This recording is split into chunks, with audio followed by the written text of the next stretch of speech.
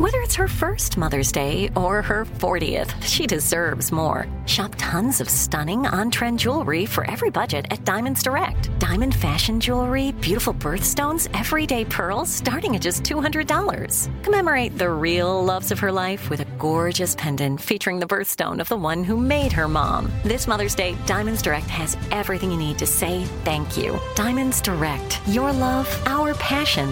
Online at diamondsdirect.com. Hacks is back for season 3, and so is the official Hacks podcast. In each episode, Hacks creators Lucia Agnello, Paul W. Downs, and Jen Statsky speak with cast and crew members to unpack the Emmy-winning comedy series. You'll hear Hannah Einbinder and Jean Smart speak to their on-screen dynamic, along with stories from the show's writer's room, on-set antics, and creating the world that Deborah and Ava inhabit. Watch Hacks, streaming exclusively on Max, and listen to the official Hacks podcast on Max or wherever you get your podcasts. I'm so excited to tell you JCPenney and country music singer-songwriter Walker Hayes are partnering together on a new limited-time men's collection for the everyday guy. What I love about Walker Hayes is his laid-back nature. He's a family man, and being a country megastar while also having 7 kids, you know he likes to keep his style cool and casual. This new collection is perfect for the guy living the t-shirt life or someone wanting some fresh options that feel just as good.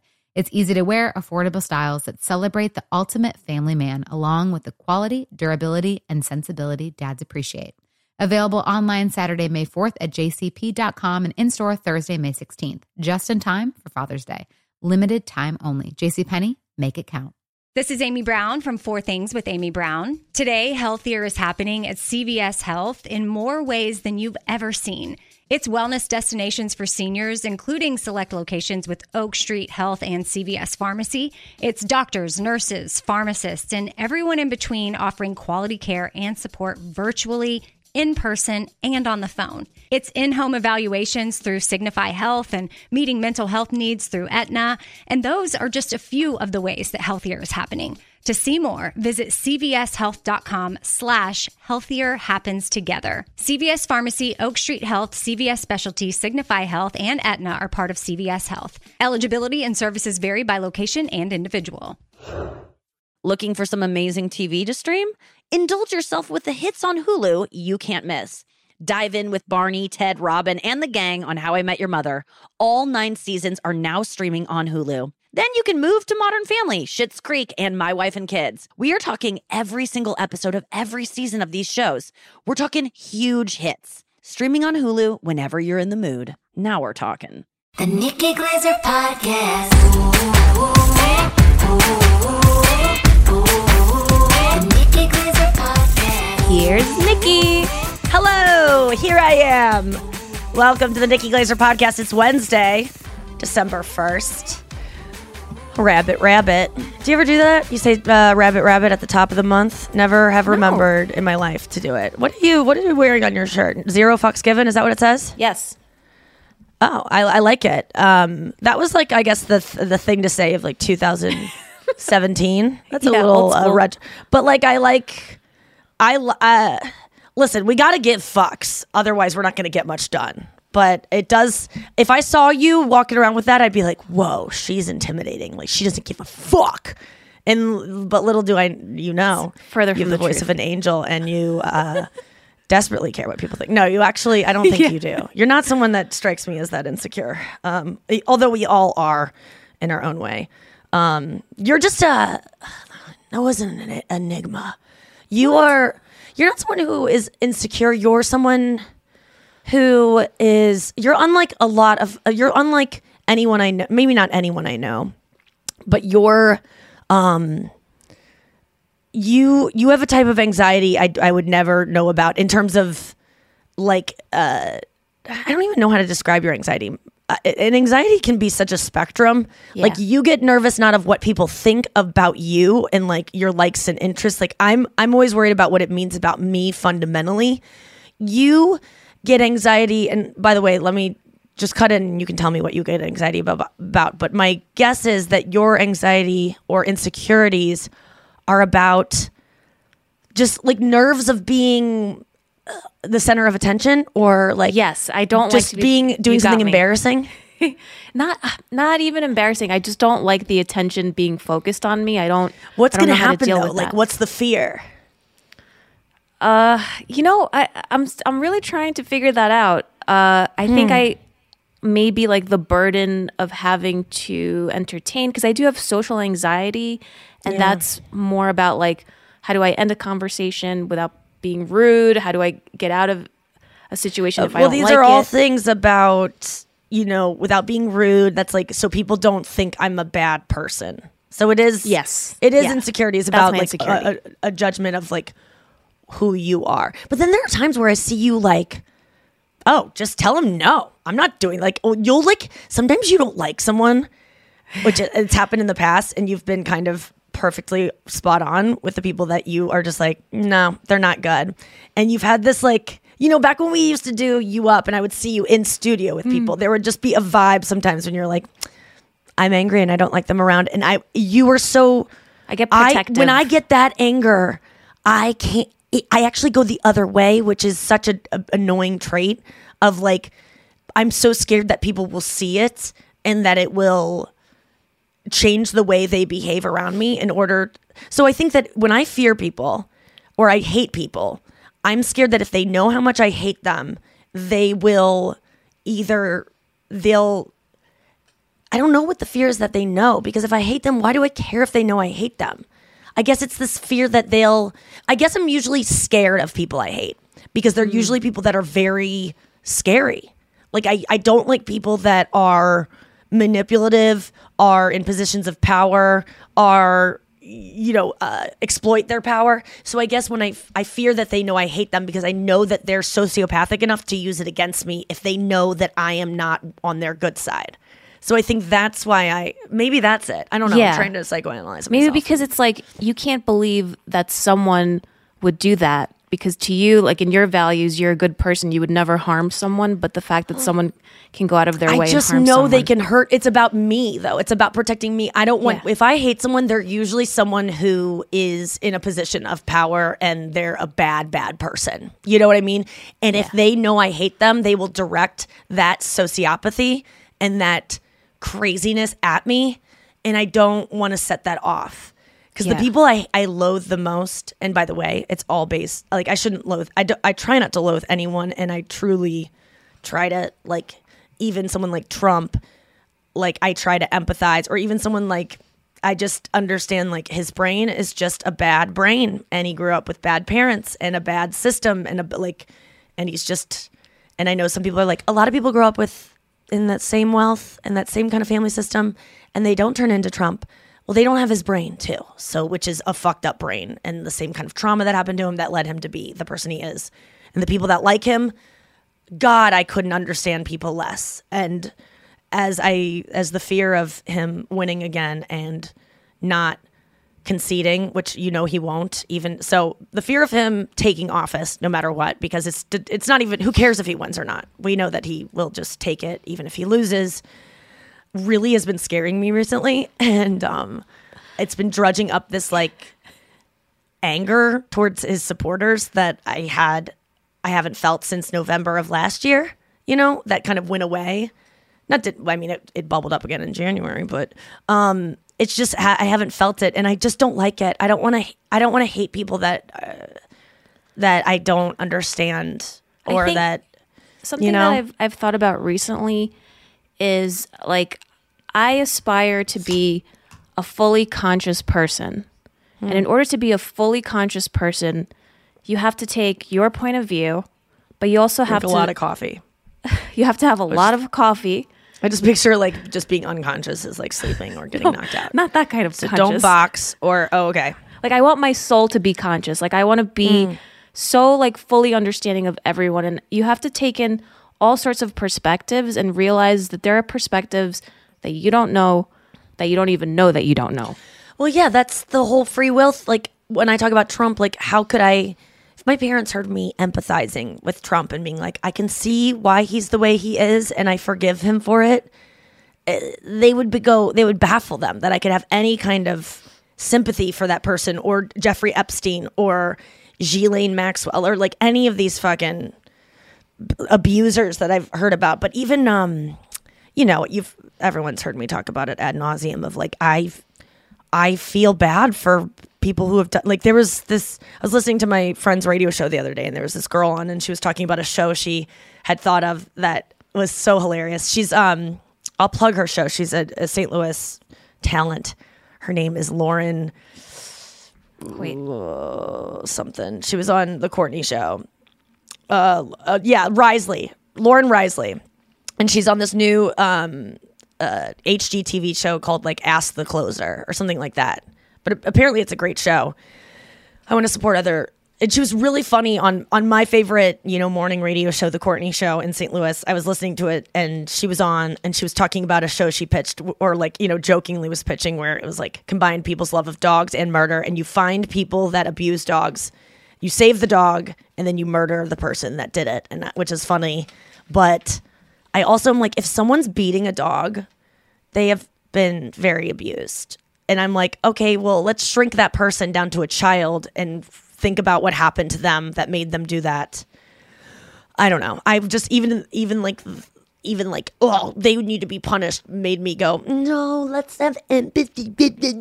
Sometimes it's fun to be angry. Can I just say, though, that your fear that you were like, oh, I've been thinking about it more. Like my fear of having all the focus on me. Maybe you weren't thinking about it till I actually brought it up. But I can't even plan a wedding because I don't want to be the center of attention, to be honest with you. Okay. Well, maybe this will help you, and maybe whoever is listening, and your like not weird fear, but your valid fear of being the center of attention, being, mine is being seen as a joke or a fraud. Like I have imposter syndrome, except for the podcast. I just want to say that. For my stand-up, I have imposter syndrome, where I think that I'm tricking everyone. I'm good, but I'm not as good as people think, and that I've figured out little shortcuts, and that I'm like a magician. And my bad therapist, abusive therapist, always used to say, and this helps me with imposter syndrome. I know I love how much I reference her as much as she was a bad therapist. Like she's the only one I reference. It's like when I transferred from the University of Colorado, Boulder, and I went to Kansas. Everything I learned in college that was like, wow, that class really changed me, was all my freshman year. And I left. I keep thinking that her name is Maya Abusive Therapist. Oh my God, let's call her Dr. Abusive. Dr. Abusive. So Dr. Abusive, because honestly, this woman is, if she's still out there, is capable of suing my ass. Dr. Abusive, I'm not even joking you. I'm going to call her that in my book. Maya Abusive. Dr. Abusive, and you guys can use this in your lives too. If you've ever had an abusive boyfriend, you can call him, Mr. Abusive.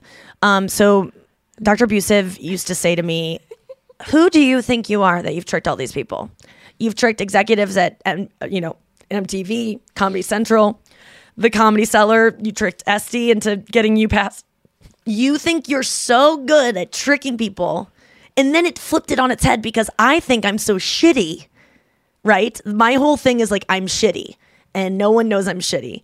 But really the idea that I think that all these people were duped by me is really me thinking I'm pretty fucking great, which then turns your argument on its head of like, what you're actually saying when you think you're shittier than everyone thinks and you're, an imposter, is that you're so cunning. You're like, Leonardo DiCaprio and Catch Me If You Can. No, I'm not. These people are smart. These people, some executives are dumb as shit and they're just assistants that just stuck around long enough to be promoted through the system and they don't deserve to be where they are.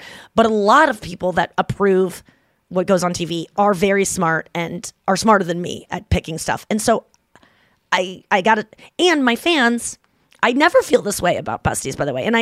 And people that come see me do stand-up, it's not like I hate even saying this because it sounds like I think that they're wrong or something. Like, I don't get this feeling unless it's like me posting a clip. But truly, my besties, this is a thing I'm like confident I'm pretty damn good at. And even when I'm bad at it, it's good because that's why I'm good. That's the beauty of this podcast, 4 days a week, and being completely open, is that when it's bad, when I'm not a good host, when I'm in a bad mood, when I'm sullen and grumpy and being a bitch to Andrew and being like negative, that's good because it's multifaceted and it's what I'm trying to bring to this or this fucking.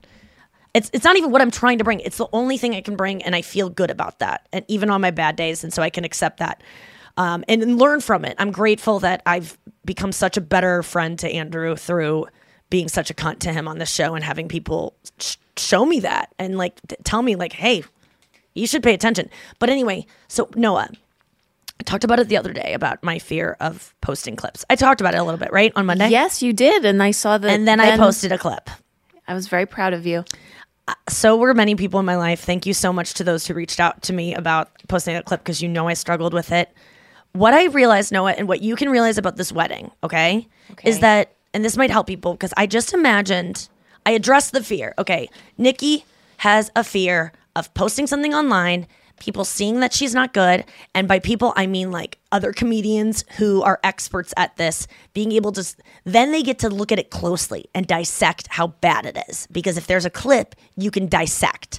If it's a picture of me that's a YouTube link in my bio, that takes them a couple seconds, clicks to dissect. If I give it to them like, here you go, judge me, that's my fear, okay? My fear is one or two comedians who literally are faceless to me. I don't even know who I'm picturing. Usually I can picture someone judging me on Instagram. This whole sphere of the stand-up clip, I don't even know who the fuck is judging me. But they're watching the clip and they're analyzing it and they're going, she sucks. Wow, I thought she was good because she's presented, she sells out on the road. She has pictures of herself looking like she's killing on stage. This is really, I've never even paid attention. This isn't good. And you know what? First of all, that fear is based in my judgment of other people that I have of comics because I don't watch a lot of stand-up. I just assume what people tell me. Oh, you're good, so I guess you're good. This one person I respect, Mike Birbiglia, thinks you're good. You must be good. Like something, like I just kind of see who, touts you and I go, okay, well, they're probably good. I don't really watch stand-up. And then I'll watch it and I'll go, well, this is empty and unworked out and garbage.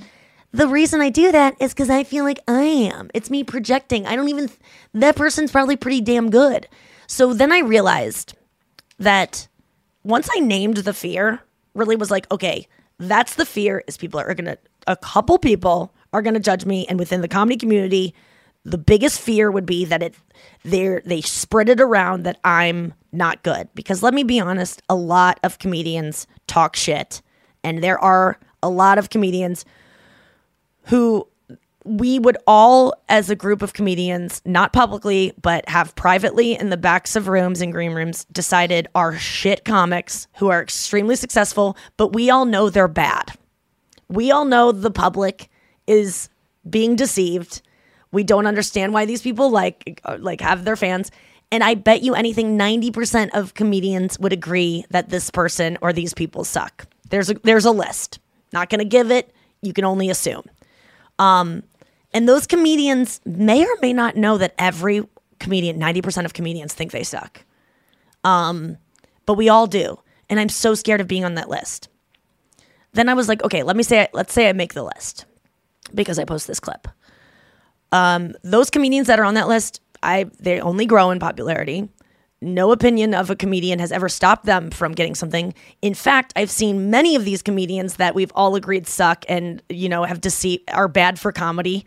I've seen them reach heights of fame that get to the point where all the comedians that talk shit about them start liking them and becoming friends with them and associating with them. So even if my worst fear is that I'm blacklisted somehow, which it's just not going to happen. I've never seen it happen. And even if it does happen, like even if my fear is real, I was just like, fear is like, it's invisible. I don't know why I pictured it. I pictured fear like this like beach ball of like air that was like this negative air. And I was just holding this beach ball before I posted that. And I was just like, once you acknowledge what the fear is, it's like, okay, well, what really is it? It's nothing. It's invisible. It doesn't exist. It's not like I'm going to be in pain if I post this. Just disable the comments. Because my fear was, Andrew's like, don't look at the comments. Well, I know you'll look at the comments, and I know other comics will look at the comments, and people like comments because people like being told how to feel about something. And that's the danger of comments. I do it. Every time I'm on a Reddit thread and there's a video posted, I don't even watch the video. I just go to the Reddit thing because I don't have the patience for it. And I go, how am I supposed to feel about this? What are people's opinions so I can pick one that aligns with my beliefs and go with it? I'm a fucking lemming too. So that's why I disabled comments on it. I want people to form their own opinions on it without any assistance. Which I didn't even, when I did that, I go, oh my God, I didn't realize comments were just a suggestion of how to feel about something, so you don't have to form your own opinion and be an individual. And so for you, I would try to picture the fear of the wedding day and all that attention on you and what it actually means. Because what it means is that you think that people don't really want to focus on you, that you're somehow like bothering us by doing that, or like that you're putting us out by being the center of attention, and you're making us think, God, no one wants attention. I guess we got to give this to her. She's so needy, or like, ugh, this day's all about her. Well, the truth is, people don't have to go to your wedding. If people just, and yes, a lot of people go, oh, we have to go to a wedding. It's Noah's wedding. She's my fucking friend for 8 years or whatever it is. That sounds like I'm saying what I say when I get the invitation. No. And I would never be mad at someone. But the thing is, it's up to them. It really, even in a wedding invitation that seems like a non-negotiable, yes, I have to go. It's their choice to go. And by the way, how great do you feel when you see someone you love get married and walk down the aisle? And have you ever in your life been filled with, and even, maybe you do feel that way. Maybe you're like, ugh, because I do feel that way about other comics. My fear is actually something I feel about other people. So maybe, but I think for you, you could even go as far as to run it through your head and be like, I've really never felt that way about someone. And the people I have felt that about, and I'm speaking as you, and I'm also speaking as me, the people I felt that way about comedically, that I go, oh God, they suck. And the people that you've maybe felt like, oh my God, she's such a bridezilla. She's making this all about her. She loves attention. Ugh. No one would ever put you in the same category as that person. It never, no other things about you or me line up with those comedians and those brides. So this fear, it's just a thing. You have to take this beach ball and just like throw it and go, okay, good. I know what it is. It's not an actual physical like barrier. There's not like a door you have to break down to have a wedding. Like fears, people have like real fears of like, I could drown. I don't know how to swim. I might get hit by a car. I've been hit by a car before, like things that could actually kill them. Having a wedding's not going to kill you. Posting on Instagram's not going to kill me. And I did it. I'm going to do it again. And as soon as I did it, I was like, this was easy as fuck. It was the same way I felt about going on first dates, which I used to fear so much. And as soon as I would go on one, I'd be like, where's the next one? Let's do this. Because I would be on this like roll. It's the same way I feel about writing. Like I'm trying to write a book right now with this woman who's helping me. And I have this immense fear over writing a book because it's not going to be good. I'm not going to be as good as I want to be. But the second I wrote a chapter, I was like, where's more? But then I took a 2-month break. And now I just had a call with her. And she's like, we're going to get started again. And I'm like, oh, I'm having that fear again. And I'm going to beach ball it.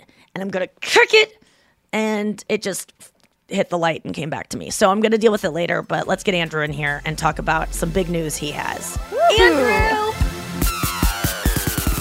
Hacks is back for season 3, and so is the official Hacks podcast. In each episode, Hacks creators Lucia Agnello, Paul W. Downs, and Jen Statsky speak with cast and crew members to unpack the Emmy-winning comedy series.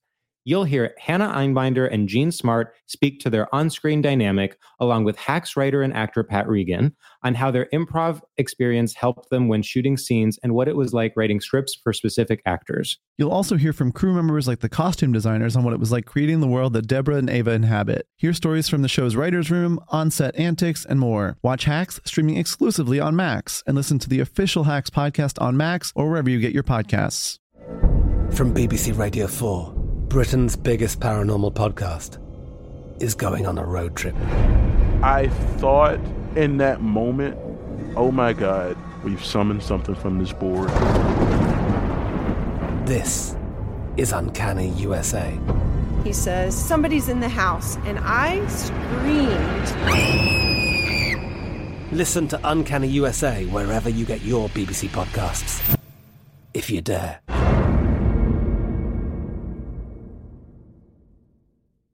Xfinity has free premium networks for everyone this month, no matter what kind of entertainment you love. Addicted to true crime? Catch killer cases and more spine-tingling shows on A&E Crime Central. Crave adventure? Explore Asian action movies on Hi-Ya. Searching for something extreme? Check out skating, snowboarding, and more on Fuel TV Plus, the global home of action sports. And find crowd-pleasing bops on iHeartRadio's Hit Nation playlist. There's new free shows and movies to love every week. Say free this week in your Xfinity voice remote. Are you looking for some amazing TV to stream? Well, sink into your couch and indulge with the hits on Hulu you can't miss. We're talking some of the greatest comedies of all time. Absolute must-watch shows. Dive in with Barney, Ted, Robin, and the crew in How I Met Your Mother. All 9 seasons of How I Met Your Mother are now streaming on Hulu right now. One of my favorite shows ever. And I mean, don't you want to know how he met their mother? Then go back home with the Dumfies, the Pritchetts, and the Pritchett Tuckers in Modern Family. Then you can start over with the Roses on Schitt's Creek. And then see what's up in the Kyle household in My Wife and Kids. We're talking every episode and every season of these shows. We're talking huge hits, streaming on Hulu whenever you're in the mood. I mean, can you even watch all of this? We think so. Head on over to Hulu and start streaming today. Now we're talking. Hi, I'm Cindy Crawford, and I'm the founder of Meaningful Beauty. Well, I don't know about you, but I never liked being told, oh, wow, you look so good for your age. Why even bother saying that? Why don't you just say you look great at any age, every age? That's what Meaningful Beauty is all about. We create products that make you feel confident in your skin at the age you are now. Meaningful Beauty. Beautiful skin at every age. Learn more at meaningfulbeauty.com.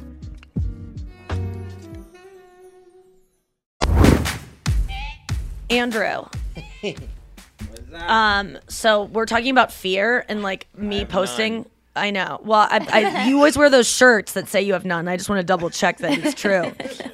We're talking about fear and how me posting the other day, I just, for some reason, after talking about it enough, which, by the way, that helps.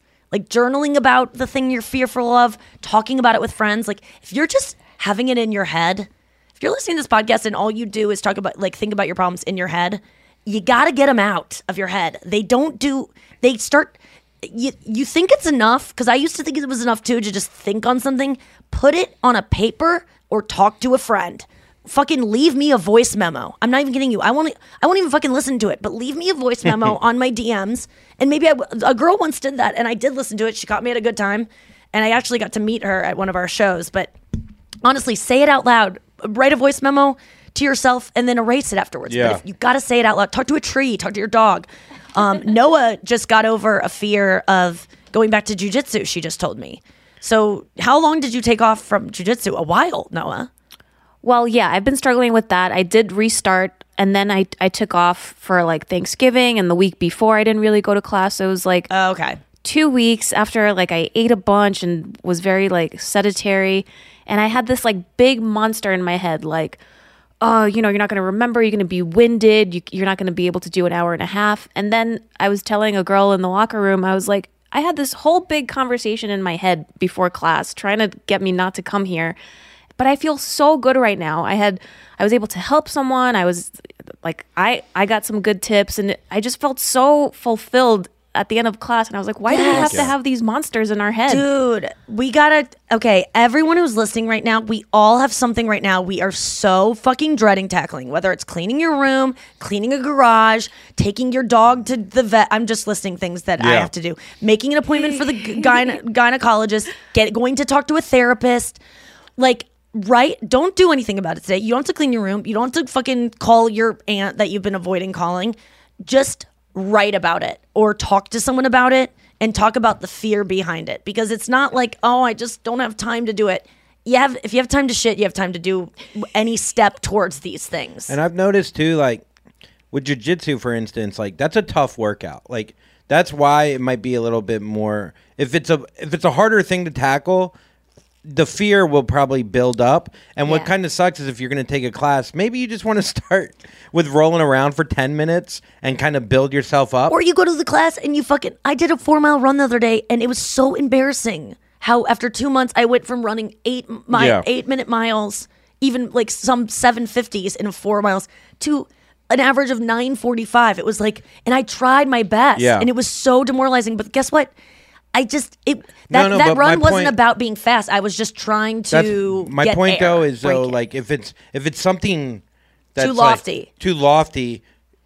Like for instance, I haven't worked out in a while. I hit a ton of golf balls. I really did work my ass off with that stuff, but I stopped lifting completely.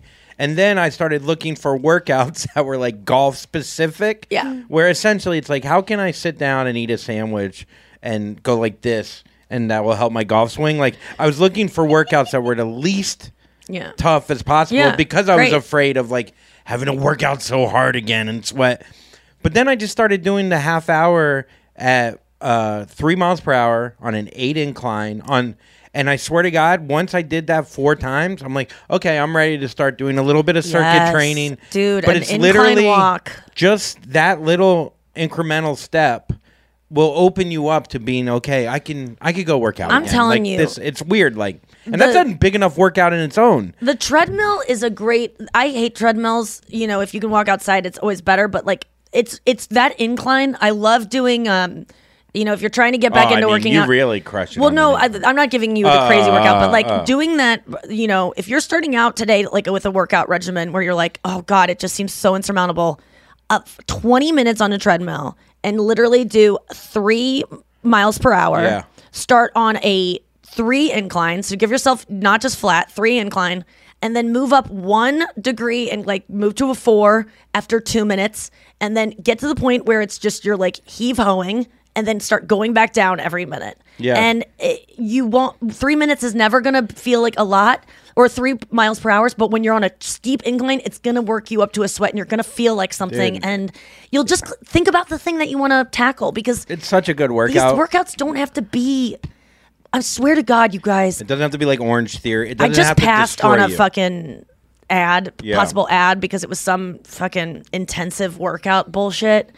And I just don't want to promote that stuff on the show. Yeah. And you know, God, when we are in a position where we need to, I probably will. But it's nice to be able to say no, because I don't believe in these high intensity workouts. I don't believe in keep your Peloton bike. Stop with this burning 800 calories. It's a fucking hamster wheel. For me, jujitsu, like Andrew said, it was an intense workout. Like I don't go to jujitsu for a workout, which is what I love about it. I go for personal achievement and for all the good little. That's what I run for. And golf for me. I run if I'm running to burn calories, or because I want to work off a meal, I don't get to run. I don't get to do it. If I'm that's my new rule for myself. It has been for 2 years. I've maybe slipped once where I was like, go extra hard because you ate too much last night. And I, you know, had to do some prayer about it or journaling about it because I swear to God, and easy for me to say, Nikki, you're a skinny bitch. You know, whatever weight you are, if you're trying to lose weight, if you abuse yourself with exercise and punish yourself, you're never going to view it. And it's always going to be something that only comes into your life when you're, you know, at your lowest and that you punish yourself with. But it's really, I never believed people when they were like, exercise can be something like healthy and that you want to do. But if you don't kill yourself over it and you're not doing it to punish yourself or to like make a weight, I just believe it's the best approach. And you can be, I right now am the best I've ever looked naked, and I have not dieted, starved myself even for a second, have not worked out to achieve anything in almost a year and a half. And that's crazy because I was trying so hard since I was 18 to look a certain way. I tried for 17 and a half years to have the best body possible. And guess what? It was there all along. All I had to do was stop starving, stop exercising. You got fake tits and yes, ass implant. you just have to spend thousands of dollars on some big, luscious kettlebell tits. I did not get fake tits, but sometimes it does look like it. Ass. I would if I wanted them. I would absolutely. I'm such an advocate for getting whatever kind of work done you want, but I really hope that people don't punish themselves with exercise this holiday season, trying to get in shape or. There's a culture, especially with men, where it's like, fucking. Get it! Oh my God! I saw this TikTok the other day, and the guy's like, stop being. He's like looking at it. Stop being a fucking pussy. Yeah, get the fuck in the You like gym. that stuff, though. I did, and then the guy then it cuts to this guy who couldn't be any more nerdy looking, and it cuts right to him, and he goes, "You get out of the gym." That's great. You get out of the gym. Oh my God, you And have it to made save me laugh. these. It made me laugh so hard because I love sharing I TikToks. love the aggressiveness of not doing something. Oh It's like, my God. you be lazy. You be lazy. And it's like, that's what you're hearing. I love and it it's so like, much. oh my God, it was just so fucking funny. And I just think like this idea of like, look, I respect someone like David Goggins. I listened to his book while falling asleep on the couch while, eating a pizza. No, there's something to all of this stuff, but it's just No, but my point is like the idea of like you have to kill yourself. Don't think of it like that because you're gonna avoid it. Like just fucking walk on a 3 miles per hour on an 8, and I promise you're gonna feel fucking great. And I'm telling you, yeah, that's all. And listen, I've always said if you want to know how I got this point of view and truly accepted in my heart, you can always DM me and I'll let you know my secret. But I hope that some of this trickles down because I just never thought it was ever possible to not work out every day and not be counting calories, which I still count calories because I have a brain and I know what calories are, but I don't. You stop counting calories. Like I can't. So if I'm counting calories, you stop telling me to count calories. Is that how it works? You stop to me. You stop not counting them. You count. Dracula. Get a calculator, bitch. I'm boobless, upside down. Yes. Like yesterday I was counting, I was like adding up because I was like, I feel like I went to bed and I was so hungry. I woke up at 4 a.m. and I was like starving. And I go, what, did I not eat enough yesterday? And I added them up. And so there's sometimes I do that where I just go, did I not get to, I do like 2,400 calories a day without question. How many carbs do you do? I don't think about carbs. I let my body decide. Like I listen No, but to in what you eat, is there carbs in that stuff? Oh fuck yeah. Yeah. Oatmeal is carbs, dude. Oatmeal is just a carb. It's like a fucking carb. That's carb. But you do eliminate bread, which I think is so. I don't like bread. It doesn't. No, but I'm saying though, like it is something that a lot of people eat. Well, that's a thing that I do. That if you look at me eat a sandwich or like eat a plate of food, I will avoid the things that are like loaded with just empty stuff because I love eating and I want to eat. And I just like prefer the taste of vegetables over bread. I would rather have 4 times the amount of vegetables than a piece of bread, which is going to give me the same kind of caloric nutrition. And that stuff can be, I'm not perfect with I eat weird fucking foods, but there's never a point where I'm trying to eat less of, I used to eat salad, but I would still count it and try to get under, my aim was always like 1,400 calories or something like that. Guess what? A day? Yeah, but that was the aim. But guess what? I would get up to 4,000 because I would try to hit 14 and then I would start to eat at night where I would think, no one's watching. God's not watching. No, you get a calculator. And then I would I would triple my daily intake because I was starving. What is there, there be a number in mind for people? No, you know what should be? If you feel hungry but you got to recalibrate because I didn't know what hunger was. I still don't know sometimes. Even like when I woke up at 4 a.m, I was like, is this because I'm anxious? Do I want to just have a taste in my mouth to like feel, because food is a drug. I mean, the sugar and all the things, they set off all these endorphins in our brain, the oxytocin, and it's like a drug. So it's hard to recalibrate, but hunger feels like you can track it by just being like, okay, what did I eat? Did I eat enough today? Mm-hmm. Like I have like, this is I don't mean to like brag and talk about foods and like what I eat, but if this gives anyone any kind of hope for how their body could be, and this is something I do no matter what, and I will do the rest of my life. I have like 500 to 600 calorie breakfast every single morning, no matter what I ate the night before, how late I ate it. Always. I mean, it will be 400 if I ate a ton the night before because I'm just not as hungry. Up to 6 to 8. Like I will go buck what. Yeah. If I'm still hungry in the morning, I'm eating because it's just you always think it's going to fuck you over later on because you're like, I'm still going to eat as much as I did yesterday later on. But it's like, you just don't. And like I think that is the key, is eating a really hearty, filling breakfast. And I Yeah. always used to roll my eyes at that. And the idea, if you would have told me 2 years ago that I would eat 600 calorie breakfast, I'm not joking you, I would have said, I'll rather die. No, I'd rather I know. fucking I throw remember you would myself wait off a balcony. until sundown. Yes. Yeah. I mean, I was thinking about what I ate. I was thinking about like the apartments I've lived in, and like what I was like What thinking you've about eaten- when you've eaten in there? and I was like, oh my god, that apartment I lived on, that we met on with where balcony started. I literally never made a single meal. I didn't use my microwave Yeah. even once. All I ate were protein bars. All I ate, and then I would eat, salads at the cellar, so I'd get a little bit of like veggies and actual food. Literally subsisted on protein bars for 3.5, 4 years of my life. Orgain should build a wing of their factory and name it after me, because I bought you that. I used to eat. That's all I ate. Yeah. I won't touch another Orgain bar the rest of my life. It disgusts me but I liked it. Yeah. That's what I needed at that time, Yeah. and that was fine. I liked it. There was never a time I ate those being like, I wish I could have something else. I wanted that. Yeah. So and right now I'm still on my protein oatmeal kick. It's all I want all the time. I have to force myself to eat other things with other nutrition. It's just what I want. Am I fucking around with that oatmeal so that I can do less calories? No. I'm eating just as much as I would if I ate another food, but it's just all I want. And I forgive myself for that, because I'm not starving myself anymore. And that's the fucking key. That's why I get so frustrated. Last night we were with 'Cause my it's lover, interesting- and Sorry. he I could tell he was hungry, because he mentioned I'm kind of hungry. Yeah. After we went to the hockey game, we were on our way home, and he was like, yeah, that chicken sandwich wasn't good. I'm hungry. And I was like, I have to be with this guy through the night. And then he's going to wake up. I know he's going to wake up not in time to get breakfast before he has to go to work. He's going to be, I need to just stay out of people's fucking business. Yeah. But I have to be around it.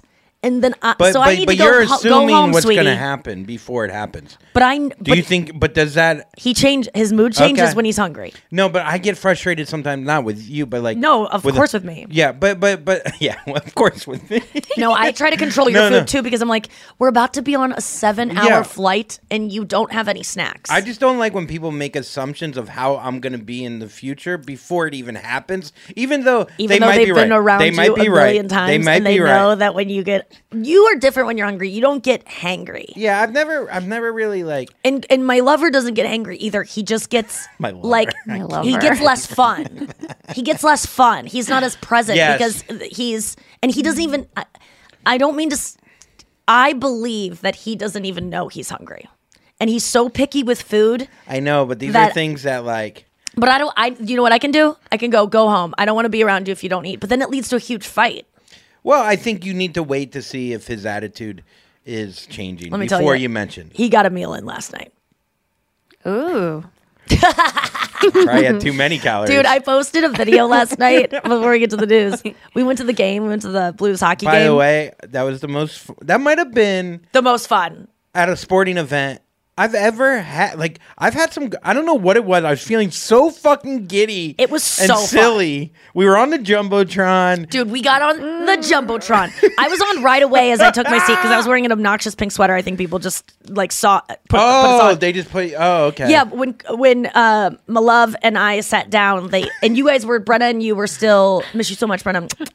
Kisses, baby. You guys were at the concession stand. We got seated. We sat down first, and we showed up right away. And we were like, "Oh my god, hi!" And it was just 2 seconds. And then the whole rest of the game, I'm like, "Oh my god, are they gonna put us on again?" We posted an Instagram story. I tagged the Blues. You didn't tag the Blues, which is your big mistake because the Blues are watching what they get tagged in. They reached out to me and they were like, "Oh my god, you're at the game. Let us know what section so we can put you on the Jumbotron." And I was and call you out. And so I was in the bathroom when I got it, and I'm like, "Okay, I want my lover to be on with me and be a fun moment." So I didn't tell them which section I was in until he got back because he was trying to go find merch to buy you and Brenna. Aww. And I was like, God damn it. His generosity made him miss the Jumbotron.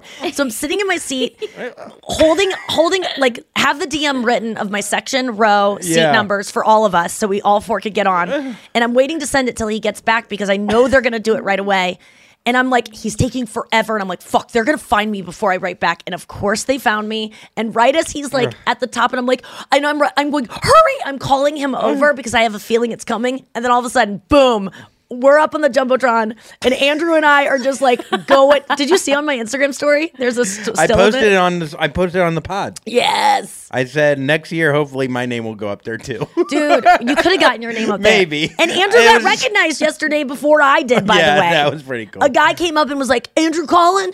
And he came up from behind us and was like, he is the nicest kid. I love Puddles, Can I man. give him a shout out? Yeah. Because Well, he's not listening to this. No. Because he didn't even, he knew me From from you Rogan. from Rogan. And then he learned about you from me from being on Rogan, but he skipped our podcast and just went straight to Puddles. I was like, dude, everything he was saying. Andrew goes, you know Nikki's right here. And he goes, wait, what? Oh, yeah, you're that girl. Aiden O'Werder. He plays like football here for a local Lindenwood. college. Yeah, Lindenwood. Anyway, it was a The fun nicest fucking kid game. I think I might have ever met. Like he wrote me before. He's like, dude, I just want to hang out with you. Like he wrote this before. I don't know. And He's I realized so he was sitting up in the nosebleed. He figured out a way. Well, to he go- saw you post that you were Yeah. there, and then he came down and found you. But I was freaking. Back to the Jumbotron. Like, so Nikki's on there like this, and so I get in there. I go, whoa, yeah! Someone said I should have proposed to you. Oh my God! Yes, or attacked well, you. we're gonna go back because that was hockey games are so fast. They're so fun. We were down 3-0. Everything's brightly lit. The atmosphere is good. Like baseball games, I fucking told love you. for the people watching. But this one is a smaller arena. It's my goal to play an arena that size. I realize that's my next goal is to do 20,000 seats because Yeah. I was asking my love about it, and he was like, I go, how many seats is this? He's like, probably 20,000. I go, would Taylor Swift play this? And he goes, she has, but probably not anymore. She's probably doing, I go, is this where we saw the Rolling Stones? And he's like, no, that was like 60,000. And I'm like, oh, it felt small for some reason. It's the Enterprise Center. But Yeah. the Blues game was so fucking fun. Dude, I mean, we were down. We got there, like We gotta maybe get to the 5 news. minutes into the game. We're down 3-0. I'm like, did they start? Did they just give them 3 goals? Because we were playing fucking great. Once we got there, This is all news to me because I never once looked at the score. yeah. But we did came not back, realize tied that it was a- 3-3, tied in Andrew overtime, had fun and at the won game because in it was a good sports game. I had fun because I got on the Jumbotron and I was with my friends. That's true. But It's so funny that it was a good game too. No, it was like one of the best games Oh, of the shit. season. Okay. If a hockey team is down by 3 goals, the game's over. It is. Yeah, we don't come back from You don't go to overtime and then win in a Yeah, shootout. it was really fun. It Oh, moves oh, so fast. oh, O'Reilly. He scored a goal. Okay. Andrew, let's get to the news. Here we go, baby. Here first. Yeah, you heard it here first. Oh boy, it's Wednesday, folks. You know what that means? It is Wednesday. I hope you're having all the swells out there. We did because we were on the Jumbotron. We're better than all of you. Just kidding. Maybe. All right, let's get into it. Oh man, this story kind of made me nauseous. A woman was scarred during laser treatment after her beautician became distracted while arguing with her boyfriend on the phone. Oh my God! I've heard of this before. Sabrina Jalise, one of my best friends, got scarred by laser hair removal. On You her want to neck. know this? This is the worst. She had it looked like she had a tracheotomy because she had like a hole in her neck from getting like hair removed. And she was I met her for the first time at Just for Laughs in Montreal, 2007, and she had to wear a scarf around her neck because she had that fucking hole. And she got a fucking little settlement out of that, as she should have. Oh, she did get a settlement. So you know this how much woman- this woman got? Guess. Wait, what? So she was getting what laser treatment was she getting? Laser rejuvenation. Oh, I need to know which kind so I can maybe Sue them eventually. Wait, because I love that. So she's laser in stuff. Turkey. How much money do you think she got in the settlement? I'm guessing 3,000 because it's going to be low. She got her money back, $260. Oh my God, what the fuck? Can you imagine getting your face burnt and they go, "Hey, we could give you store credit." She looks like a Thanksgiving turkey that was done in the deep and fryer. then the deep fryer. Wait, what the fuck? She looks so young in that picture on the left, and then she looks. I mean, granted, wait, can I see it? The Can you hand me the phone? the attorney is smart by putting up, the hottest photo she's ever taken. Well, not that smart because he only got her $260. Well, that's in Turkey. Well, turkey cash. Yeah. Oh, poor sweetie. Oh, Asli Ihan suffered permanent facial scarring from a laser treatment gone awry. So this was in Turkey, though? Yeah. I mean, oh, my God. And the one photo, she has makeup on. Oh, okay. but- Well, I see what's going on here. She went to go treat her scars, but it only made it worse. She had not only physical pain, but psychological damage. Not only was my face badly burned, but I had a lot of psychological distress. Oh, my God. We think that the penalty for... Oh, my God. I should have sued the lady that waxed my eyebrows. Like, the burns, I think she's going to be okay. I don't know how quickly after this picture was taken. But here's the thing. This is thing. kind of how you look after a laser treatment. Do you have to go to another laser treatment? She'd probably have to, yeah. That's the hard part, because then if you have PTSD... Oh, God. But how fucked up is it that the beautician was on the phone with her boyfriend arguing? Like, she couldn't even wait until she was done with the job. It's so wild what people... I mean, we talked about Anya going up to the woman at the gate. I told that story at the opening of the show. You know, when she told that woman to... Oh, you had left the green room the other night. Anya had told the story of going up to a woman at when she was on her way to Denver for my special, who was talking on her speakerphone loudly. She went up and was like, "Hey, could you be quiet?" And the woman was like, "No." And she was like, "We can all hear." She goes, "I don't care." She goes, "You don't care?" And she goes, "No." And she goes, and Anya's like, "Okay, well, great." And she goes, "That's pretty rude." And she goes, "You're rude." And Anya was like shaking, like vibrating with fear. And then she waited a little bit longer, and the woman was a gate agent. She had like a coat on when Anya approached her. She was like sitting in the corner, and she ended up being a gate agent. It's just like, people, have you ever had someone like do something inappropriate while you're getting a service? Yeah, I mean, well, I talked about the other day, the clipping the nails. And Oh, the yes, therapist. that's right. I had, the eyebrow incident of 2006 before the wedding where they put on, I don't even know if they put on wax. I think she just put on like Elmer's glue or something way worse than wax and just ripped my eyes off. Just not really paying attention. You would have noticed. And I hate when people fuck up. You got to watch it with those estheticians sometimes. They really are just like, it could be the first day on the job and they are using really hot stuff and people's skin burns at different, But here's the thing. I think like when people, this is the thing though, because like with business, you can't apologize because once you apologize, you can get liable. sued. Yeah. So then you go, oh, no, this is what it is. Your eyes are supposed to How spew annoying blood. is it when you are at a restaurant and you have ordered something like, oh, I need ranch on the side too. You order it with your meal, right? Yeah. And they write it down and they go, okay. And then they deliver your thing and then the waiter runs away and they haven't gotten the ranch and you go, oh, they're going to get my ranch. They don't bring it, whatever. And then, 3 minutes later, you catch them just walking by, refilling someone's water, and you go, oh, hey, can I get that side of ranch? And they go, oh, yeah, I'll get you a side of ranch. Like, it's the first time you asked. Oh, yeah. It's gaslighting. gaslighting. That is a fucking move. It's and ranch I don't lighting. like it. Ranch lighting sucks. If you guys have been ranch lighted, let's call whenever a customer service agent or someone working in customer service. Because listen, I have so much empathy for customer service people. I'm tipping $5 on every Starbucks drink I get in this holiday season, and I really I don't fuck around because it sucks out there. And I hope Starbucks can unionize. By the way, I'm in support of that. But it's guys, will you just please, everyone out there, be nice to everyone working for, unless you get ranch lighted, working for any kind of corporation where they shouldn't take pride in it. And you know what I'm talking about. Pretty much any job that isn't their family business or something that is like their passion in life, just let them suck at their job because they're making $14 an hour. They can't afford to live in an apartment the system's broken. Just be kind and tip generously if you can this holiday season to everyone working at a car rental place, if they're moving slowly, at Starbucks, if they're moving like molasses, at a fucking... Even if they burn your face, it doesn't matter what job. No, listen. If they burn your face, it's fine. If you're paying $400 for a laser treatment, you should get a level of respect. If you're paying $7 for a latte, I'm sorry. I know that's a latte for a latte, but it's still $7 and this person doesn't really give a fuck about you. I hear you, Nikki, but I think $700 or $400. If you're at Starbucks and they pour that hot coffee on your face, You got to have some empathy for him. Honestly, I think that is one of the best treatments out there that no one knows about. And I was going to do a TikTok The about it. blonde Like, latte? hey, you guys, here's a secret Starbucks order. You get a vanilla latte Yeah. with non-fat milk, and you get it extra hot. Oh my then God. you gently pour it all over your face. Okay. Wait 2 to 3 business days. All right. And then afterwards, when it all peels off, you will have a shiny face because you will look like a burn victim. Oh but my you'll God. look really dewy.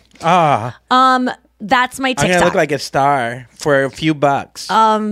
Starbucks.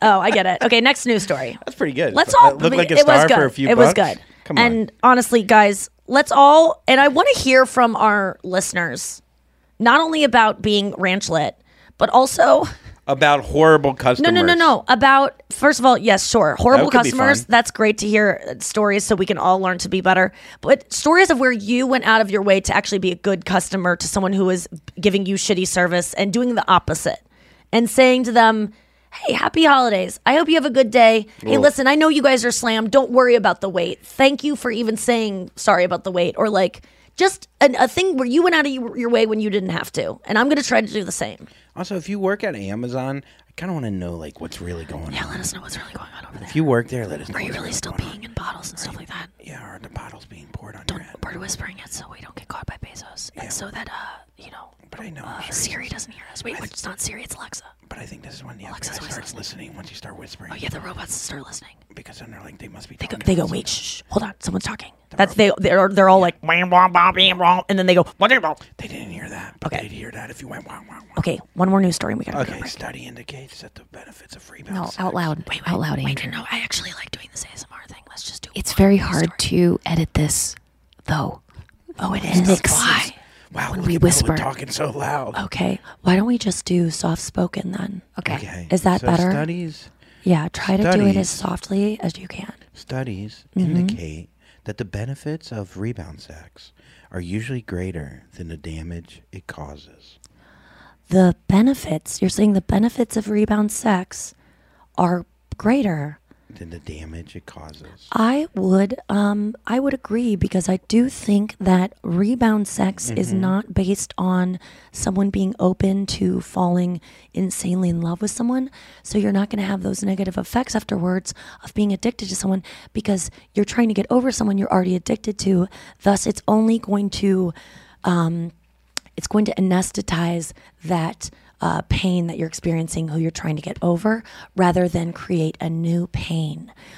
So that is good news for everyone That's a good who is point. using rebound sex as a way to cope with your broken heart. I never thought of it this way, Yeah. honestly, until I Softly spoke it. softly spoke it, because I guess that's the only thing, the only way I could learn at all. Yeah, get out there and rebound. Just be safe. Wear No, condoms. but I always felt like when rebounding that you're like trying to fill a void, and I guess if you're not looking at it as trying to fill that void, you're trying to just because they said it can make you feel more secure with yourself of like how you look, who you are, because someone else is fucking you. Hell yeah. Yeah. I think that's all true too. And it just, it really, I remember that scene in the John Cusack movie, High Fidelity, where his ex-girlfriend is grieving the loss of her father and she's just crying all the time and she sleeps with her ex.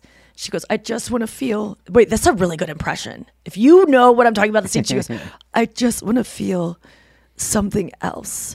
And then she like gets on top of him and like starts crying. It's such a hot scene, but you know that feeling of being so sad, you want to feel anything else. That's Yeah. why we reach for food. That's why we reach for drugs. Like sex can be a soothing balm to put on your broken heart. So go out there and get it. That's good news. Let's take a break and we'll come back with. Hold on. Before we go to break, Yes, soft-spoken on our other Noah. break, you said Andrew had some news. Let's take a break and come back with Andrew's news. Okay. Is that okay? I want to Yeah. tease it. You got to listen to this commercial first. Hacks is back for season 3, and so is the official Hacks podcast. In each episode, Hacks creators Lucia Agnello, Paul W. Downs, and Jen Statsky speak with cast and crew members to unpack the Emmy-winning comedy series. You'll hear Hannah Einbinder and Jean Smart speak to their on-screen dynamic, along with Hacks writer and actor Pat Regan, on how their improv experience helped them when shooting scenes and what it was like writing scripts for specific actors. You'll also hear from crew members like the costume designers on what it was like creating the world that Deborah and Ava inhabit. Hear stories from the show's writer's room, on-set antics, and more. Watch Hacks streaming exclusively on Max, and listen to the official Hacks podcast on Max or wherever you get your podcasts. I'm Katya Adler, host of The Global Story. Over the last 25 years, I've covered conflicts in the Middle East, political and economic crises in Europe, drug cartels in Mexico. Now I'm covering the stories behind the news all over the world in conversation with those who break it. Join me Monday to Friday to find out what's happening, why, and what it all means. Follow The Global Story from the BBC wherever you listen to podcasts. Xfinity has free premium networks for everyone this month, no matter what kind of entertainment you love. Addicted to true crime? Catch killer cases and more spine-tingling shows on A&E Crime Central. Crave adventure? Explore Asian action movies on Hi-Ya. Searching for something extreme? Check out skating, snowboarding, and more on Fuel TV Plus, the global home of action sports. And find crowd-pleasing bops on iHeartRadio's Hit Nation playlist. There's new free shows and movies to love every week. Say free this week in your Xfinity voice remote. Are you looking for some amazing TV to stream? Well, sink into your couch and indulge with the hits on Hulu you can't miss. We're talking some of the greatest comedies of all time, absolute must-watch shows. Dive in with Barney, Ted, Robin, and the crew in How I Met Your Mother. All 9 seasons of How I Met Your Mother are now streaming on Hulu right now. One of my favorite shows ever. And I mean, don't you want to know how he met their mother? Then go back home with the Dumfies, the Pritchetts, and the Pritchett Tuckers in Modern Family. Then you can start over with the Roses on Schitt's Creek. And then see what's up in the Kyle household in My Wife and Kids. We're talking every episode and every season of these shows. We're talking huge hits, streaming on Hulu whenever you're in the mood. I mean, can you even watch all of this? We think so. Head on over to Hulu and start streaming today. Now we're talking. Hi, I'm Cindy Crawford, and I'm the founder of Meaningful Beauty. Well, I don't know about you, but I never liked being told, oh, wow, you look so good for your age. Why even bother saying that? Why don't you just say you look great at any age, every age? That's what Meaningful Beauty is all about. We create products that make you feel confident in your skin at the age you are now. Meaningful Beauty. Beautiful skin at every age. Learn more at meaningfulbeauty.com.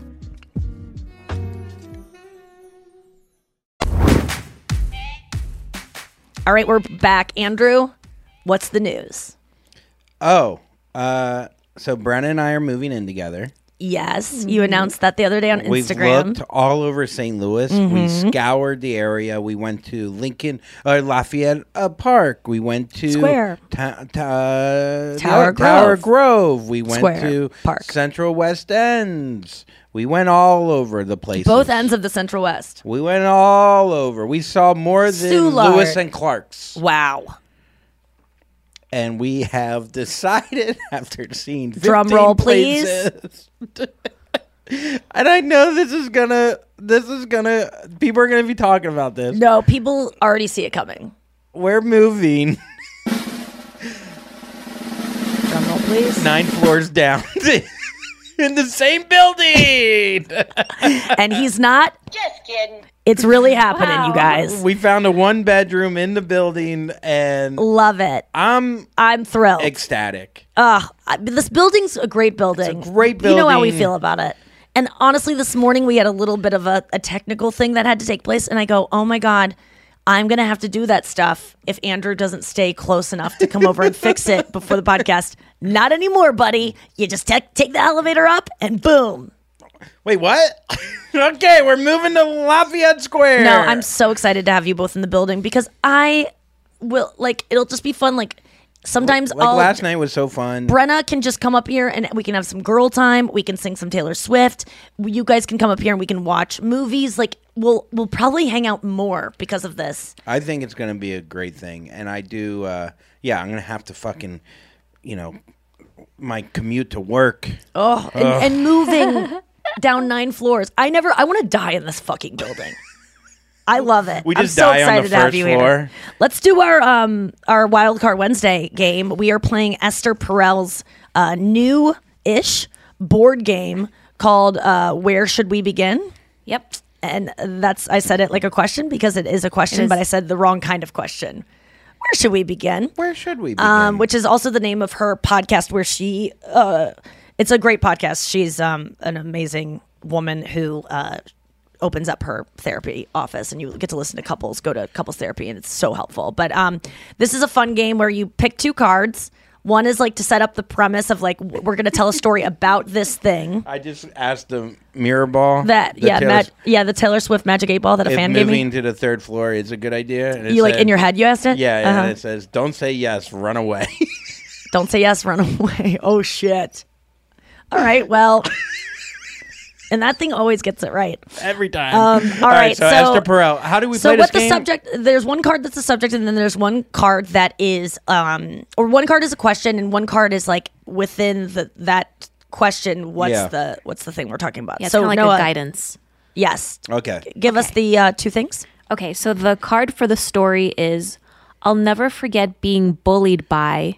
So that's what we start our story with. And then share something awkward. Okay. Well, I've shared this before. Wait. But let me share a different one. I'm confused. So you have to start the story with, I'll never forget being bullied by, and then you have to share within that, answering that question, something awkward. Like it has to have the theme of awkwardness. Okay. Does that make sense? Sure. Noah, am I correct about that? You got it. Okay. You got it. I'll never forget being bullied by a female comic in St. Louis when I first started between the years of 2003 and 2000 now. I'm sure she still hates me and is trying to ruin me, but good luck, bitch.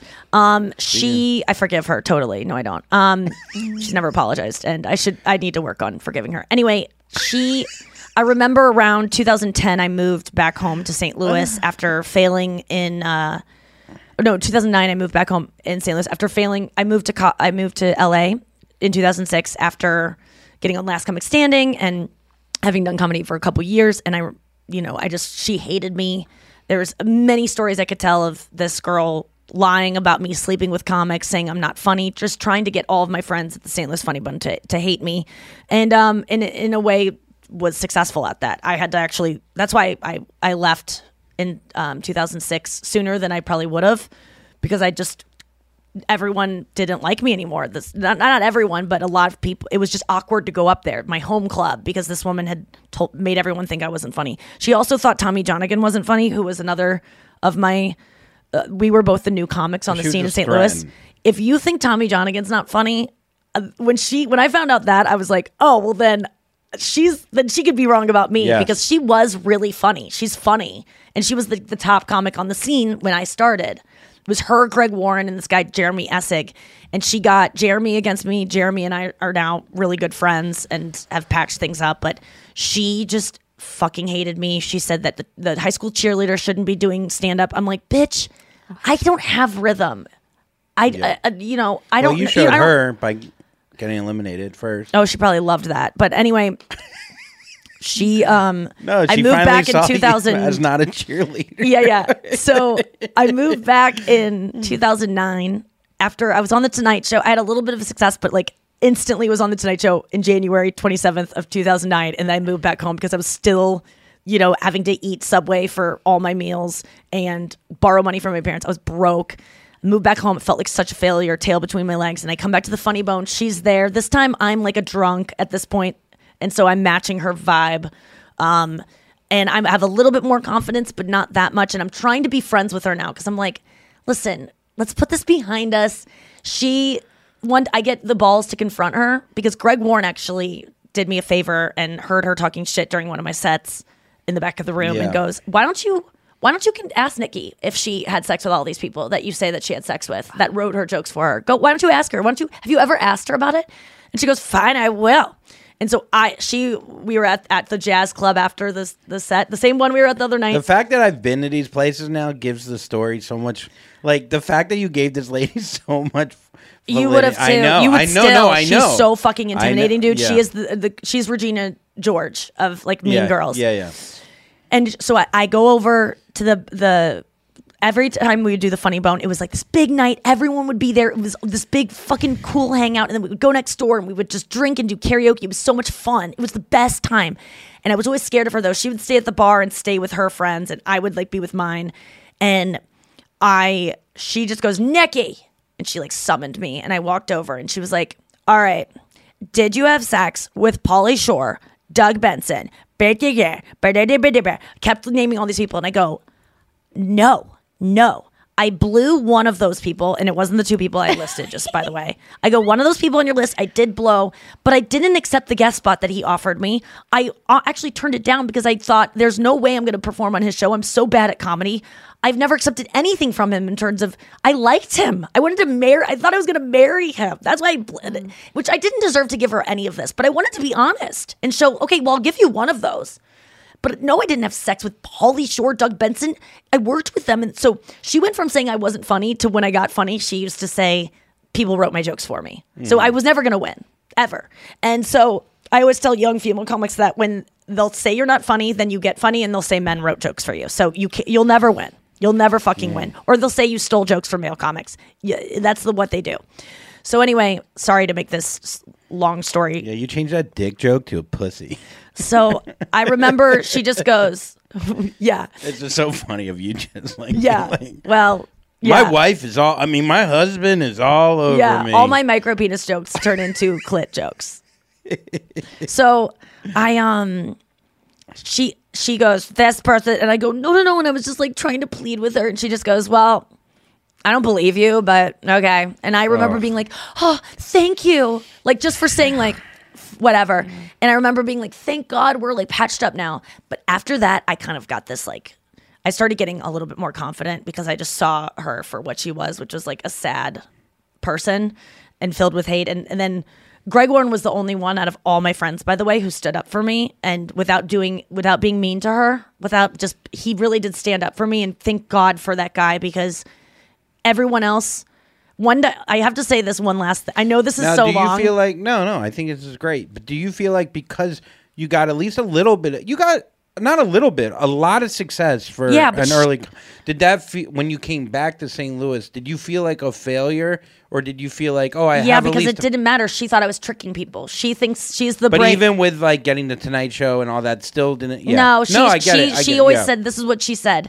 So when I was in St. Louis, in 2008, right before the Tonight Show, December, I went home for Christmas, living in LA at the time, but went home for Christmas and I started dating. I got my first boyfriend. He was a comic on the scene who was like, in my opinion, the best writer. I was obsessed with him and his jokes and got him.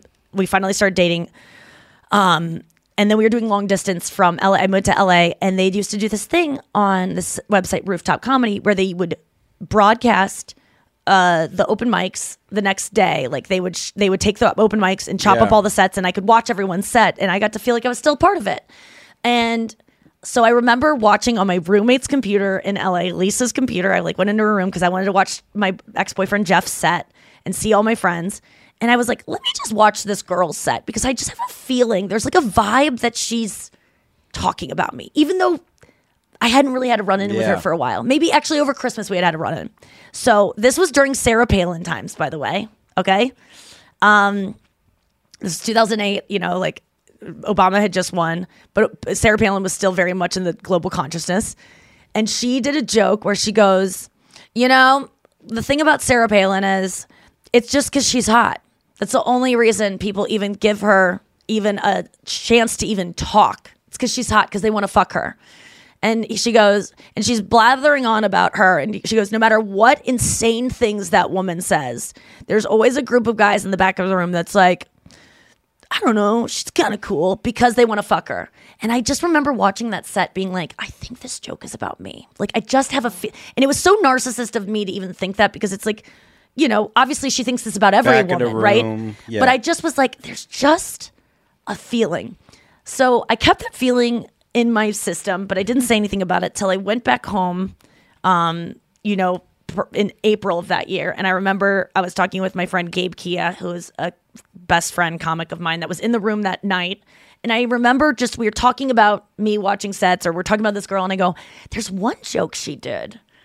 And I was like, I go, Gabe, I know this is insane. We were just like smoking pot all the time, just talking about stuff. And I go, I just feel like she did this one joke about me. It's so stupid. And he goes, wait, they posted that? And I go, what? And he's like, I don't think they, wait, what? And I go, what are you talking about? And he was like, wait, what do you mean? And I go, it was like about Sarah Palin. And he goes, they posted that? And I was like, what are you, yeah, she said, there's always a group of guys in the back of the room that are like, she's cool. And he goes, and then it stopped. And I was like, yeah. And he goes, oh, well, it didn't stop there. She went on to say, in other words, Nikki Glaser is the Sarah Palin of stand-up comedy. To a room of people, by the way, that are not only my boyfriend at the time, all of my best friends in comedy, which are like all my best friends, and a room of people in St. Louis that don't know who I am. I wasn't a household name or even a name.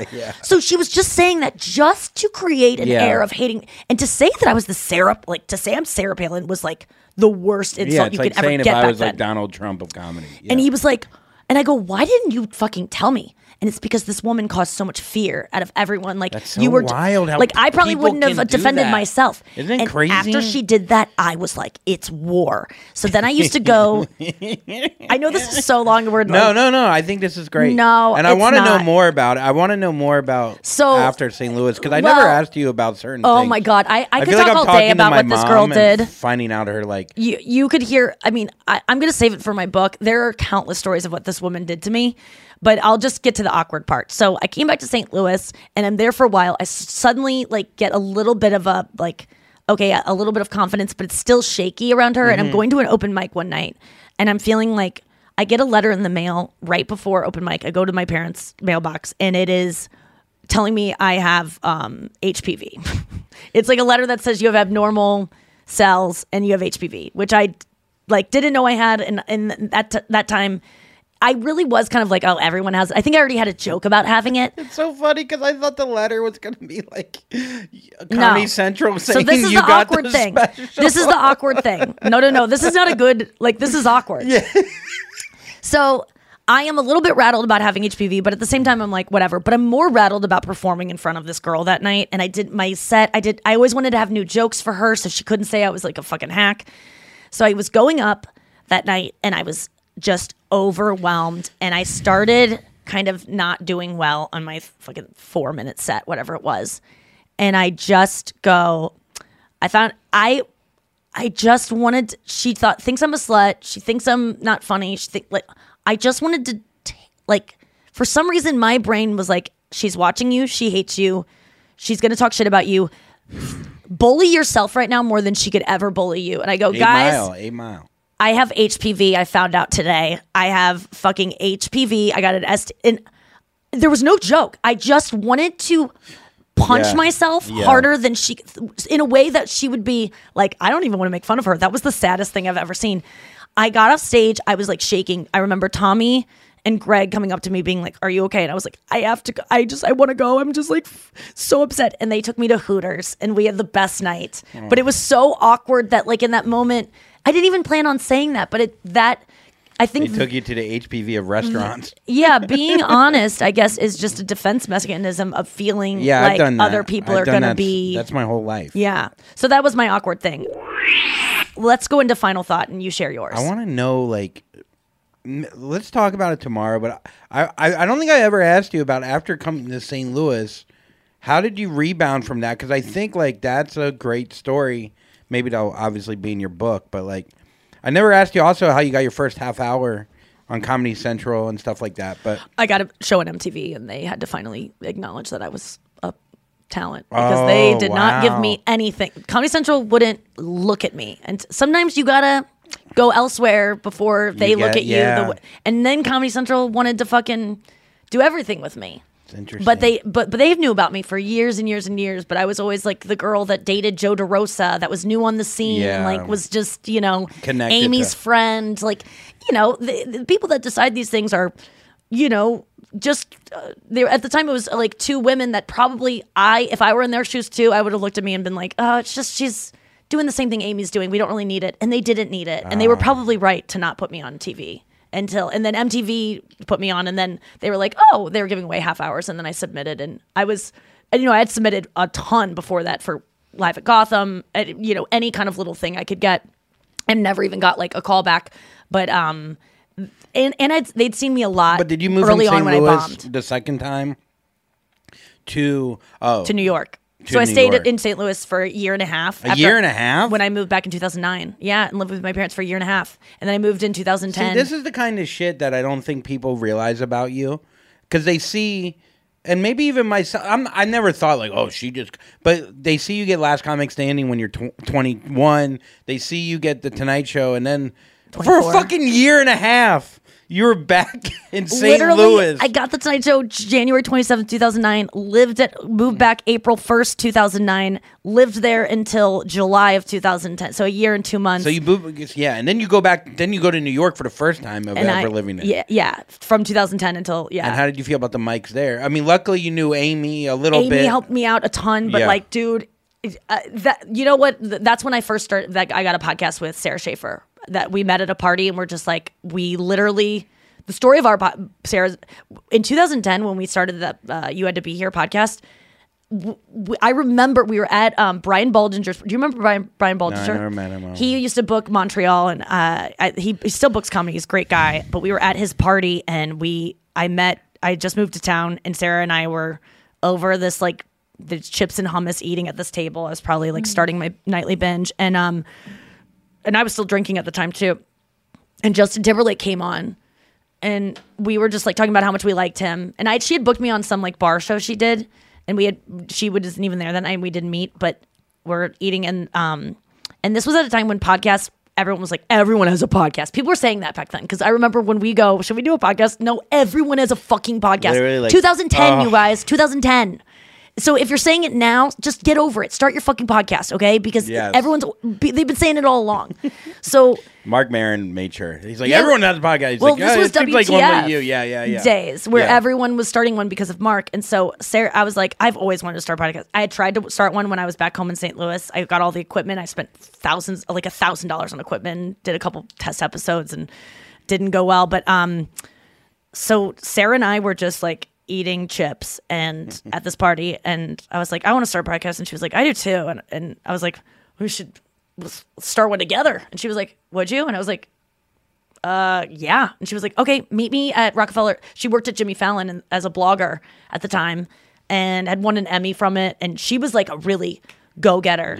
I would have never gotten into podcasting had someone not been like, okay, I'll fucking run it for us. You just show up. It's like, And so that's how that, and then once I started a podcast that we got in the New York Times and then it just caught on big because we had a really interesting concept and it got a lot of press. And then that was like, okay, I'm doing my own thing separate from anything Amy's getting me. And then, my stand-up obviously developed on its own from stuff like that. But yeah, it was that podcast really. And then you got the MTV. And we got a viral video for Justin Timberlake. We said, come back to music, Justin, because he hadn't done music for like 8 years. And we did this really sad, can I play it? We went viral. Video on YouTube? Yeah. Here's the video that we made for Justin Make Music Again. And this was our first conversation we had. And after we were doing the podcast for a while, Sarah was like, I want to do a video. It's black and white. It's like a PSA almost with a bunch of comics that you'll recognize in it talking about Justin making music again. It's 3 minutes long. I'm not going to play the whole thing, but it's called Justin Timberlake Make Music Again. 2006. It wasn't so long ago. But things were so different. George W. Bush was president. Pluto was still a planet. The national mortgage rate was at 6%. And I pretended to know what that meant. But most importantly, in case you forgot, Justin Timberlake released Future Sex Love Sounds. And that was the last time Justin Timberlake released an album. 5 years. 5 years. Every day without a new Justin Timberlake album feels like an eternity. Feels pointless. Hopeless. Unsexy. I have no way of telling the girl who cheated on me how I feel. I can't dance up in the club. Kurt Braunohler. Because I can't even say the club. I have to say the club. Because I'm white. How am I supposed to feel tingly? Am I down there? Am I down there? I haven't had an orgasm in 3 years. I don't know how to pleasure myself to Rachel. Bruno Mars. I've never had an orgasm. Children are dying. Probably. And who do we blame, Justin? Diaz? Mila Kunis? Was it Beale? Cunt. My mother? That whore. Justin Bieber is too young for me to jerk off to. Speak for yourself. Justin, it feels like you're cheating on us with acting. Lisa hasn't spoken in 5 months. Oh, I know him. Remember that Corey. time you showed the world Janet Jackson's titty? That was awesome. Do that again. She thought she was hearing a new Justin Timberlake single, but in fact it was a tainted sample. Sure, you performed a few new songs in your barbecue joint. I don't give a fuck. Someone had made a Hungarian techno remix of Sexy Back, and she wasn't able to turn it off in time. She heard the whole song. Michael Jordan thought it was a good idea to play baseball. Remember how that turned out? Real shitty. The effects on the brain have been It's too long. catastrophic. Look, Justin. I like we that it's get 3 it. minutes, actually. You're funny. You're charming. Buts. The sexy is no longer back. The sexy is gone. You brought sexy front. And what goes around comes all the way back around. Because that's how science works. Phoebe Robinson. Wait too long, my friend? You can never bring sexy back. I was about to have a threesome, like I had gotten the both of them in the room, and I thought, just get a little music on, and I put My Love on, and they both started crying. Where's the sexy? Where the fuck is the sexy? Fuck! And that's your fault, Justin. Hell, I'll cheat on you. We'll date 1 minute, and I'll cheat the hell out of you. I did all of the groundwork, and you fucked me. Why? It's like permanent PMS. Carmen. She's always gonna be this way. I was gonna have a threesome. So Justin, please. Do what you were born to do. Do what you were forced to do at a young age. You can do this. Just do it before you get old. Sing, Justin. Sing. Please, Justin Timberlake, make music again. So he retweeted it, and then it blew up, and then MTV gave us a show because of that video. That was all Sarah's idea of like, hey, I have this idea, and she sent me a script. I put in some more jokes to it. We shot it, and then That's why you're going to sell out the Enterprise Arena someday. next year. Thanks for listening to the show today. Don't be cuh and Jacqueline Kennedy. Silverberg. What? I don't know. I was gonna say Jackson Timberlake, but I just got caught up in what you were saying. I said Jacqueline Kennedy. Oh, I don't know. Isn't that someone? I sounded like I had a stroke. Probably did. Yeah, Jacqueline Kennedy. You're shaking. I'm Katya Adler, host of The Global Story. Over the last 25 years, I've covered conflicts in the Middle East, political and economic crises in Europe, drug cartels in Mexico. Now I'm covering the stories behind the news all over the world in conversation with those who break it. Join me Monday to Friday to find out what's happening, why, and what it all means. Follow The Global Story from the BBC wherever you listen to podcasts. Xfinity has free premium networks for everyone this month, no matter what kind of entertainment you love. Addicted to true crime? Catch killer cases and more spine-tingling shows on A&E Crime Central. Crave adventure? Explore Asian action movies on Hi-Ya. Searching for something extreme? Check out skating, snowboarding, and more on Fuel TV Plus, the global home of action sports. And find crowd-pleasing bops on iHeartRadio's Hit Nation playlist. There's new free shows and movies to love every week. Say free this week in your Xfinity voice remote. What's up, y'all? Janice Torres here. And I'm Austin Hankwitz. We're the hosts of Mind the Business, Small Business Success Stories, a podcast presented by iHeartRadio's Ruby Studios and Intuit QuickBooks. Join us as we speak with small business owners about the tools they use to turn their ideas into success. From finding that initial spark of entrepreneurship to organizing payments and invoices, we've got you covered. So follow and listen to Mind the Business, Small Business Success Stories on the iHeartRadio app or wherever you get your podcasts. Are the old world picturesque shores of Europe calling you? Set sail on an adventure with Avalon Waterways. Enjoy an elevated cruising experience. Avalon Waterways offers smaller ships, bigger experiences, with fewer people and more of, well, everything good about river cruising. Don't just dream about quaint towns and cobblestone villages. See them for yourself and make lasting memories. Discover limited time offers today at AvalonWaterways.com. This episode brought to you by 20th Century Studios' Kingdom of the Planet of the Apes. Director Wes Ball breathes new life into the epic franchise. As a ruthless king attempts to build his empire at the expense of the remaining human race, a young ape begins a journey to fight for a future for apes and humans alike. Kingdom of the Planet of the Apes. Enter the kingdom in IMAX, now playing, and theaters everywhere. Get tickets now.